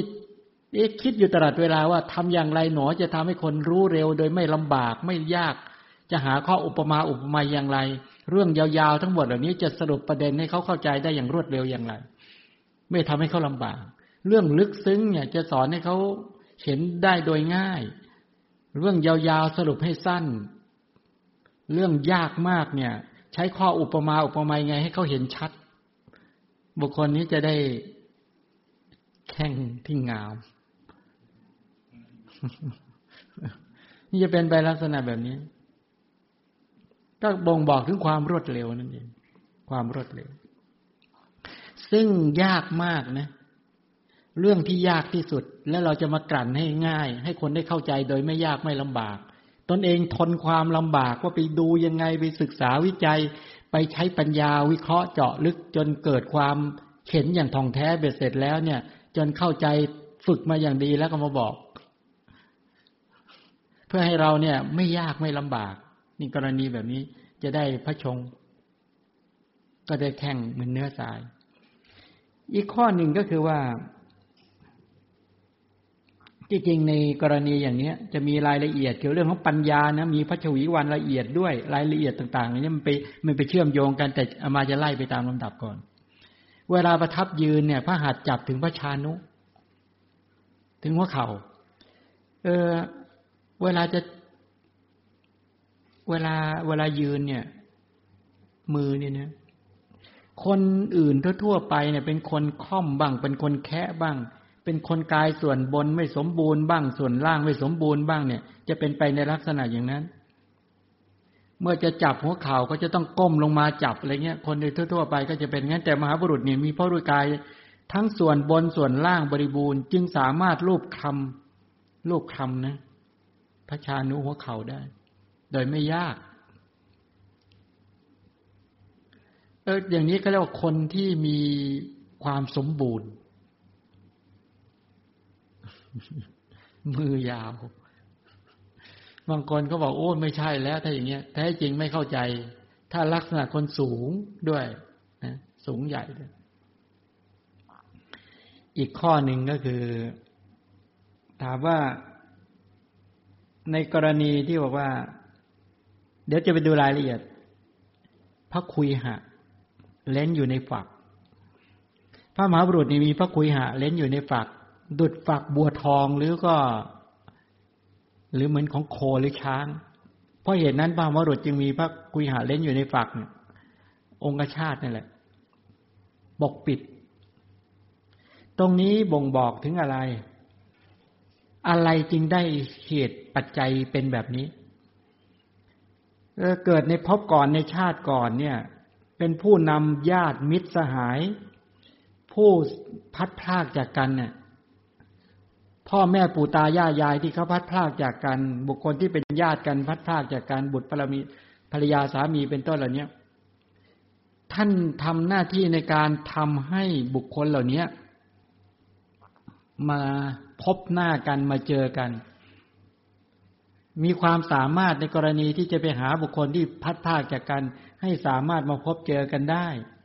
นำบุตรที่จากบิดามาหาบิดานี่นะนำพ่อแม่ที่จากลูกมาหาลูกนี้เป็นต้นเหล่านี้ด้วยกุศลกรรมเหล่านี้นี่แหละทำให้เขาได้เกิดความสมหวังนั้นถ้าไปเกิดในสุคติก็ไปอยู่ในสวรรค์ถ้าเป็นมนุษย์นะถ้ามาเป็นมนุษย์เนี่ยก็จะได้ลักษณะพิเศษอย่างนี้ถามเมื่อได้ลักษณะพิเศษอย่างนี้แล้วอะไรจะเกิดขึ้นมีบริวารมากมีบุตรมากนั้นอย่างหนึ่งแล้วก็ไม่แตกแยกนี่อย่างนี้เป็นต้นมีพระชวีวันดุจทองมีพระชวีวันดุจทองนะพระมหาบุรุษเนี่ยหมายความว่ารูปเนี่ยพระชวีวันคือผิวที่เหมือนกับทองว่างั้นเถอะเหมือนกับทองที่ได้ผิวงดงามอย่างนี้มาจากกรรมอะไรรู้ไหม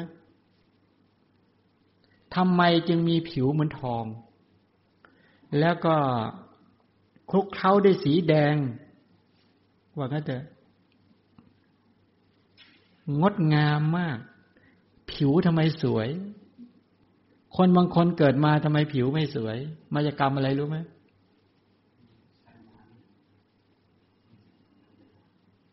โกรธถ้าอยากผิวไม่ดีนะให้โกรธเยอะๆเครียดง่ายโกรธง่ายแล้วก็มีความอาฆาตพยาบาทเยอะๆเราจะได้ผิวไม่ดีแต่ถ้าปรารถนาอยากจะมีผิวดังทองเหมือนพระมหาบุรุษเนี่ยก็คือว่าไม่โกรธนอกจากไม่โกรธแล้วเนี่ยก็คือว่าจริงๆแล้วความมีผิวดังทองคำมีพระวรกายไม่มีฝุ่นที่ไม่ติดทั้งหลายเหล่านี้เป็นต้นตลอดถึงมีความงดงามในสรีระทั้งหมดมาจากความไม่โกรธไม่ถลึงตามองคนด้วยโทสะอันนั้นตางามด้วยนะเดี๋ยวมีตามันลูกโคเนี่ยความไม่โกรธนี่แหละเมตตาความรักความปรารถนาดีเอื้อทอนทั้งหลายทำให้เกิดขึ้นแต่กุศลกรรมเหล่านี้เมื่อทำแล้วมันจะมาตกแต่งสรีระทำให้มีความงดงามผิวได้ผิวที่ดีแล้วก็พระวรกายมีฝุ่นไม่ติดฝุ่นไม่นอกจากพระวรกายนั้นแล้วก็ละเอียดจนไม่มีฝุ่นติดเนี่ยก็คือว่าธุลีก็ดีมลทินก็ไม่ติดคือกลิ้งเหมือนกับหยาดน้ำที่อยู่บนใบบัวพระพุทธเจ้าทุกพระองค์เนี่ยเป็นแบบนี้เวลาถามว่าเวลาพระองค์ล้างพระหัตถ์หรือล้างทั้งหลายเหล่านี้เพื่อจะเอาแค่อุตุเท่านั้นเองแต่จะไม่มีอะไรมาแปดเปื้อนพระวรกายเนี่ยมือจับอะไรต่างๆไม่แปดเปื้อนนะแต่ต้องล้างไว้ล้างเพื่อจะ มาเช็ดมาอะไรทั้งหลายเนี่ยเพื่อจะให้อุตุสปายะเท่านั้นเองเอาความเย็นของน้ำของอะไรทั้งหลายเนี่ยมาปรับอุตุให้ได้ความสปายะนี่เป็นไปลักษณะอย่างนี้กรรมอะไรที่ทำให้ได้อย่างนี้บอกว่ากุศลกรรมที่ไม่มีโทษกรรมที่คือตรงนี้มาจากกรณีที่ว่าพระชวีวันละเอียดเนี่ยบ่งบอกถึงปัญญาด้วยนะบ่งบอกความเป็นผู้มีปัญญาด้วยเหตุผลก็เพราะว่าอะไรทำเป็นปัจจัยถ้าเราต้องการอยากจะดูว่าคนคนนี้มีปัญญาหรือไม่มีปัญญาเขาดูกันที่ไหนเขาดูที่ผิวละเอียดหรือไม่ละเอียดฉะนั้นคนที่มีปัญญาเนี่ยเม็ดผิวนี่จะละเอียดมากต้องไม่ป่วยเนี่ยเม็ดผิวอะละเอียดมากที่ว่ากรรมที่สร้างเม็ดสีผิวมาจะมีความละเอียดประณีตมากไม่ใช่ว่าดำหรือขาวไม่เกี่ยวนะแต่ต้นเม็ดสีผิวจะละเอียดพอมือลูบเข้าไปเนี่ยจะละเอียดเนียนเนี่ยเนียนมากละเอียดมากอย่างทุกวันนี้เราก็คงจะไปใช้วิธีการอื่นตกแต่งที่จะทำให้ละเอียดแต่ยังไงก็ทำเม็ดผิวเนี่ยให้มีความเท่ากันไม่ได้แต่พระบรมโพธิสัตว์เนี่ยเม็ดผิวจะละเอียดจนฝุ่นไม่ติดเนี่ยเหตุผลได้มาจากอะไรเนี่ยกรรมข้อนี้เข้าไปสอบถามว่าอะไรเป็นกุศลอะไรเป็นอกุศลอะไรควรเสพอะไรไม่ควรเสพเป็นอะไรมีคุณอะไรมีโทษว่างั้นกรรมเนี่ยเป็นกุศลกรรมเป็นยังไงอกุศลกรรมเป็นยังไงอะไรมีโทษอะไรไม่มีโทษอะไรควรเสพอะไรไม่ควรเสพเนี่ยกรรมอะไรทำอยู่พึงเป็นไปเพื่อประโยชน์กรรมอะไรทำอยู่แล้วเป็นไปเพื่อโทษตลอดกาลนานอย่างไรเป็นต้นเหล่านี้การเข้าไปสอบถามสมณะพราหมณ์หรือผู้รู้ทั้งหลายเหล่านี้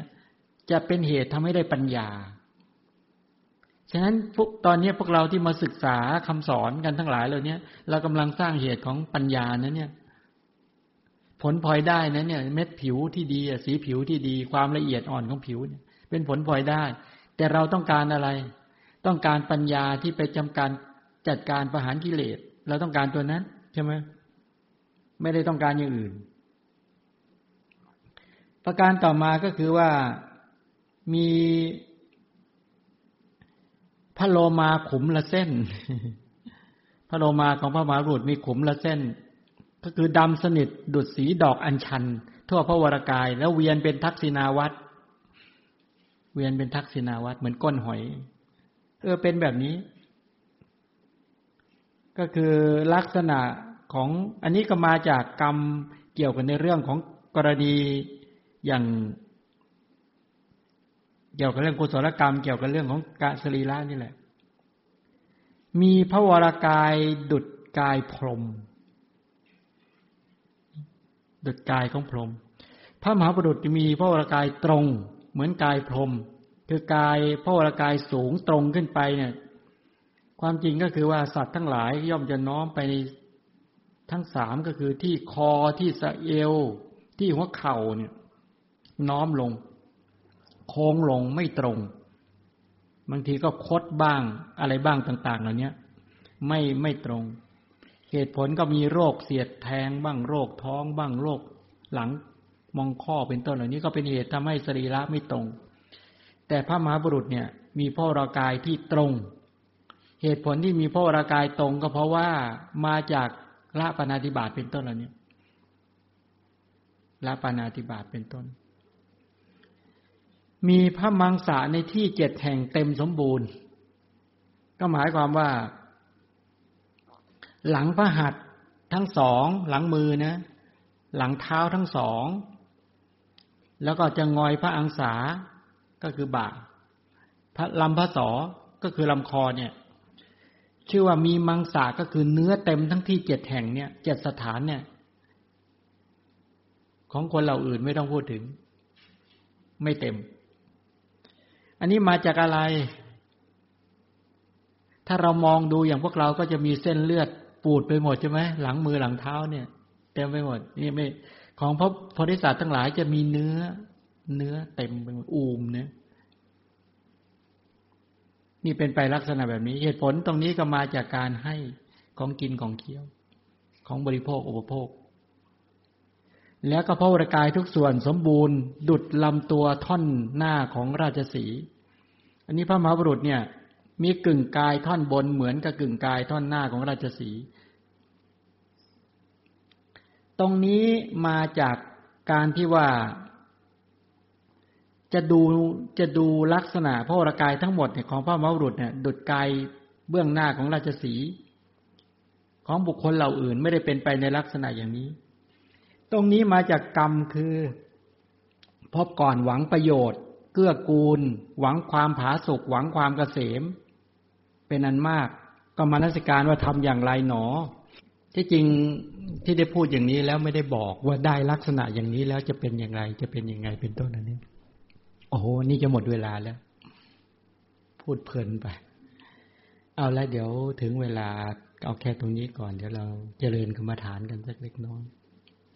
ตามที่ได้ตั้งใจเขาไว้อยากปรารถนาให้พวกเราทั้งหลายฝึกจิตเราได้เรียนรู้มหาปุริสลักษณะของพระสัมมาสัมพุทธเจ้าแล้วก็เหตุผลที่ทำกรรมอะไรมาจึงได้ลักษณะแบบนี้และเมื่อได้ลักษณะอย่างนี้แล้วอะไรจะเกิดขึ้นเดี๋ยวจะบอกต่อไปตามลำดับค่อยๆศึกษาเรียนรู้กันไปทั้งหมดเหล่านี้ก็คือได้รู้จักพุทธคุณเห็นคุณของพระสัมมาสัมพุทธเจ้าเราท่านทั้งหลายเป็นบุคคลที่ได้โอกาสในการที่จะได้เรียนรู้คุณของพระพุทธเจ้าในส่วนของทั้งพระจริยาคุณพระสรีระคุณพระคุณคุณเนาะฉะนั้นขอให้เราตั้งใจทำใจให้สงบระลึกถึงพระสรีระคุณแต่ส่องไปถึงพระคุณที่พระพุทธเจ้าทรงบำเพ็ญมาให้นึกถึงตัวกุศลกรรมบทแล้วให้นึกถึงตัวบุญกิริยาวัตถุที่พระองค์ทรงบำเพ็ญมาโดยเฉพาะตัวฐานก็คือบารมีพระทานบารมีเป็นต้นตรงนั้นก็คือมีเจตนาโยธาตัวกำลังของกุศลที่พระองค์ทรงบำเพ็ญมาอย่างยิ่งยวดตั้งแต่ทานบารมีทานอุปปารมีและทานปรมัตถบารมีเป็นต้นให้เราท่านทั้งหลายจงตั้งศรัทธาคือความเชื่อมั่นไปที่พระปัญญาคุณของพระสัมมาสัมพุทธเจ้าแล้วก็มีสติระลึกถึงคุณก็คือไปจับเอาพระคุณของพระพุทธเจ้าใช้ความเพียรประคองให้ใจเป็นไปกับกุศลละบาปเก่าทุจริตเก่าอกุศลกรรมเก่าและไม่ให้บาปใหม่ทุจริตใหม่อกุศลกรรมใหม่ไหลเข้าสู่กระแสจิตประคองสติให้เกิดขึ้นจะเพียรพยายามทำศีลสมาธิปัญญาให้เกิดขึ้น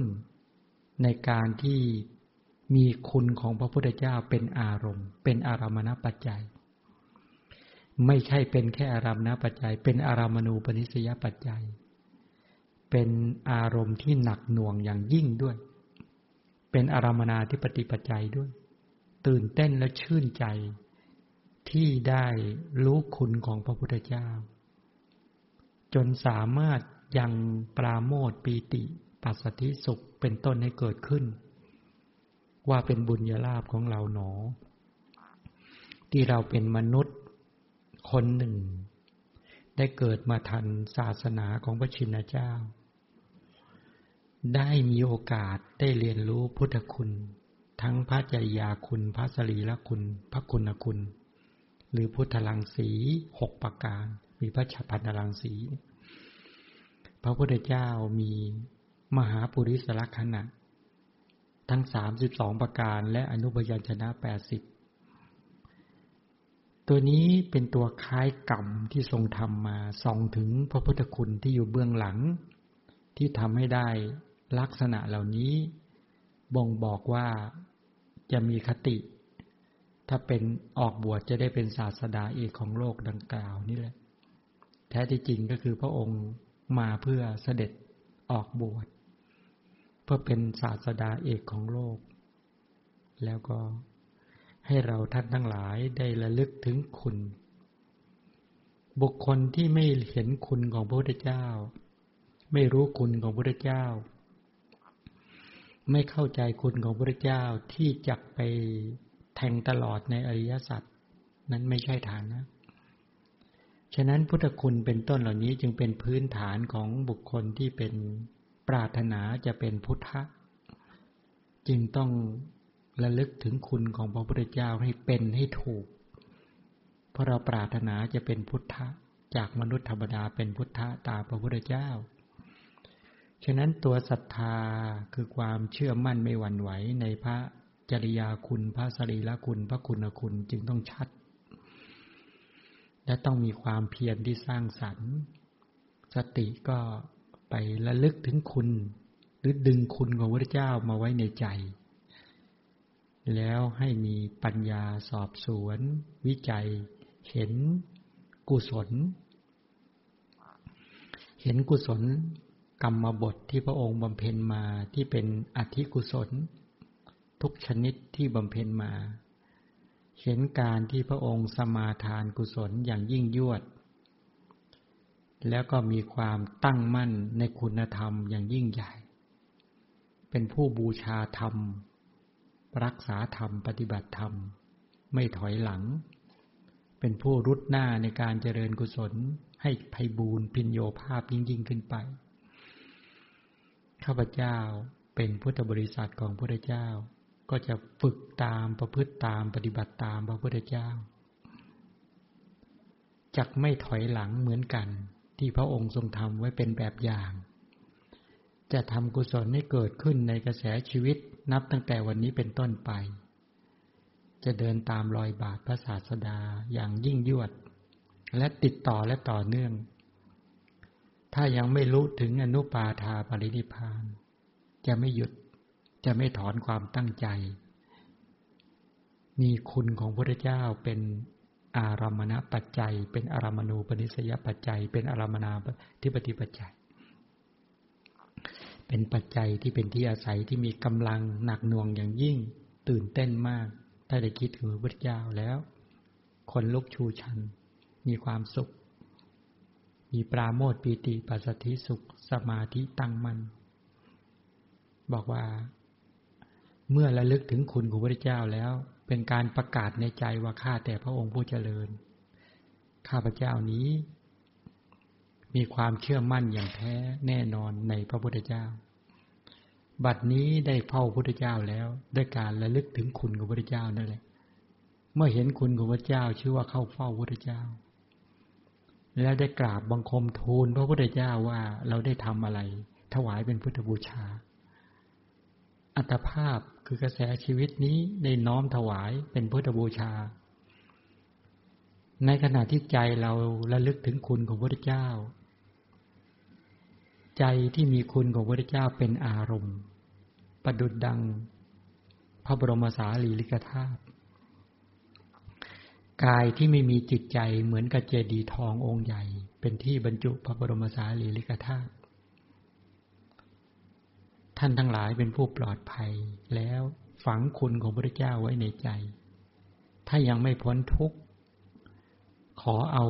พุทธคุณเป็นมรณาเป็นอารมณ์ในมรณาสันนวิถีฝังไว้ในภวังคจิตปฏิสนธิจิตในอัตภาพใดขอให้มีคุณของพระพุทธเจ้าเป็นอารมณ์ภวังคจิตมีคุณของพระพุทธเจ้าเป็นอารมณ์มีอัธยาศัยเป็นพุทธะอย่างรากลึกสู่ภวังคจิตอย่างแนบแน่นท่านทั้งหลายปลอดภัยถ้าสามารถเจริญพุทธคุณฝังคุณของพระพุทธเจ้าลงสู่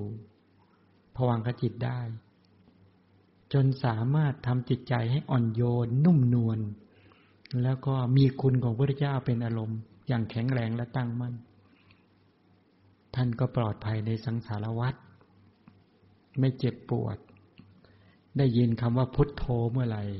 ท่านจะทิ้งทุกอย่างเพื่อเฝ้าพระพุทธเจ้าจะไม่อาลัยอาวรณ์จะไม่ลังเลสงสัยในกามคุณว่าเป็นของชั่วคราวจะได้ยินเสียงกู่เรียกของพระพุทธเจ้าสม่ำเสมอเขาเรียกว่าสุตตวาอริยสาวโกได้ยินเสียงเรียกของพระพุทธเจ้าได้ยินเสียงกู่เรียกของพระอริยะได้ยินเสียงกู่เรียกของพระธรรม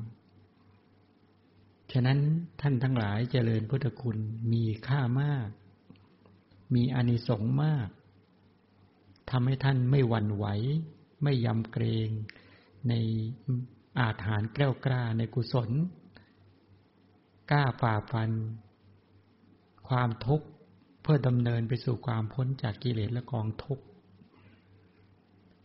พระพุทธเจ้าตรัสรู้ธรรมเหล่าใดพ้นจากวัฏทุกข์ได้ขอให้ข้าพเจ้าได้ตรัสรู้ธรรมเหล่านั้นด้วยเถิดเมื่อเจริญพุทธคุณได้แล้วก็ให้ตั้งอัธยาศัยอย่างนั้นพุทธเจ้าตรัสรู้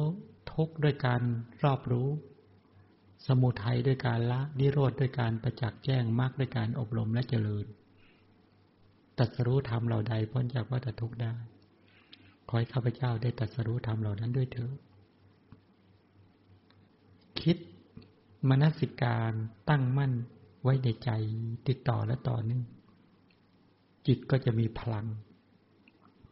เป็นกุศลและจิต มีพุทธคุณเป็นไปในเบื้องหน้ามีคุณของพระเจ้าระลึกอยู่เฉพาะหน้าเป็นสติปัฏฐานที่มีพุทธานุสติระลึกถึงพระคุณของพระเจ้าสติที่ไประลึกถึงคุณของพระเจ้าความเพียรประคองให้สติตั้งมั่นในคุณปัญญารู้เห็นคุณมีความเชื่อมั่นในคุณสมาธิแนบแน่นในคุณของพระเจ้าอย่างลึกซึ้งจิตสงบปราโมทย์ปิติปัสสัทธิสุขสมาธิตั้งขึ้นนิวรธรรมหลุดจากจิตตั้งมั่นในคุณของพระรัตนตรัยของพระเจ้าท่านทั้งหลายปลอดภัยจากอุปสรรคภายในเพชฌฆาตภายในศัตรูภายในข้าศึกภายในแล้วและปลอดภัยจากอันตรายภายนอกข้าศึกภายนอกเพชฌฆาตภายนอกทำอันตรายท่านทั้งหลายไม่ได้ด้วยตอนนั้นพระพุทธเจ้ากำลังคุ้มครองกระแสชีวิตท่านทั้งหลายเมื่อท่านทั้งหลายไม่ละเลยพุทธเจ้าพุทธเจ้าก็ไม่ละเลยท่านเมื่อจิตของเราไม่ทิ้งพุทธเจ้าพุทธเจ้าก็ไม่ทิ้งเราเมื่อเรามีพุทธเจ้าเป็นอารมณ์เชื่อพุทธเจ้ากำลังรักษากระแสชีวิตท่านทั้งหลายนำพาชีวิตท่านทั้งหลายให้ดำเนินไปตามมรรคาของพระชินเจ้าจุดหมายคืออนุปาทาปรินิพพานคือการสิ้นจากกิเลสและกองทุกข์ให้อย่างความปราบปลื้มปีติยินดีให้เกิดขึ้นความปลอดภัยจากอันตรายทั้งหลายได้เกิดมีแก่ท่านชาติภัยคือความเกิดเป็นอันตรายอย่างใหญ่หลวงชราภัยคือความแก่ก็เป็นมหันตภัยพยาธิคือความเจ็บไข้ก็เป็นมหันตภัยมรณะคือความตายก็เป็นมหันตภัยเมื่อเรามีพุทธคุณคุณของพระพุทธเจ้าเป็นอารมณ์แล้วเป็นปัจจัยเกื้อหนุนแล้วท่านทั้งหลายจะต่อยอดขึ้นสู่วิปัสสนาญาณจะพ้นจากมหันตภัยพระพุทธเจ้าจะคุ้มครองเราท่านทั้งหลายนำพาเราท่านทั้งหลายดึงเราออกจากมหันตภัยเหล่านั้นจากโคนตมเหล่านั้นพุทธเจ้าจะชำระล้างท่านทั้งหลายจากสัตว์ที่สกปรกเป็นสัตว์ที่สะอาดบริสุทธิ์จากกิเลสและกองทุกข์ให้ท่านทั้งหลายจงชื่นใจปลื้มใจและก็สุขใจว่าเราได้เฝ้าพระพุทธเจ้าแล้วพระพุทธเจ้าคุ้มครองเราแล้วได้ระลึกถึงคุณของพระพุทธเจ้าแล้วก็ได้เข้าเฝ้าพระบรมศาสดาซึ่งเข้าเฝ้าได้ยากที่สุดพุทธคุณไม่ใช่เป็นอารมณ์ของสัตว์ที่ต่ำต้อยแต่เป็นสัตว์ที่องอาจกล้าหาญแกล้วกล้ามีความเด็ดเดี่ยวในจิตใจสูงมีความมุ่งมั่นที่จะเข้าเฝ้าพระบรมศาสดาปัจจุบันเราเฝ้าได้จริงด้วยการระลึกถึงคุณของพระพุทธเจ้าแล้วจักระลึกให้ติดต่อและต่อเนื่องให้บ่อยวันหนึ่งจะเข้าเฝ้าพระพุทธเจ้าอย่างน้อยจะเฝ้าพระพุทธเจ้าวันละ1 ชั่วโมงเป็นต้นอย่างเราจะเข้าเฝ้า เพราะฟังธรรมพระพุทธเจ้าปฏิบัติตามคำสอนรับพุทธโอวาทจากพระพุทธเจ้ารับกรรมฐานจากพระพุทธเจ้าแล้วจะเดินตามรอยบาทพระศาสดาเมื่อเราเข้าถึงพระพุทธเจ้าได้เราก็ปลอดภัยจากภัยในสังสารวัฏ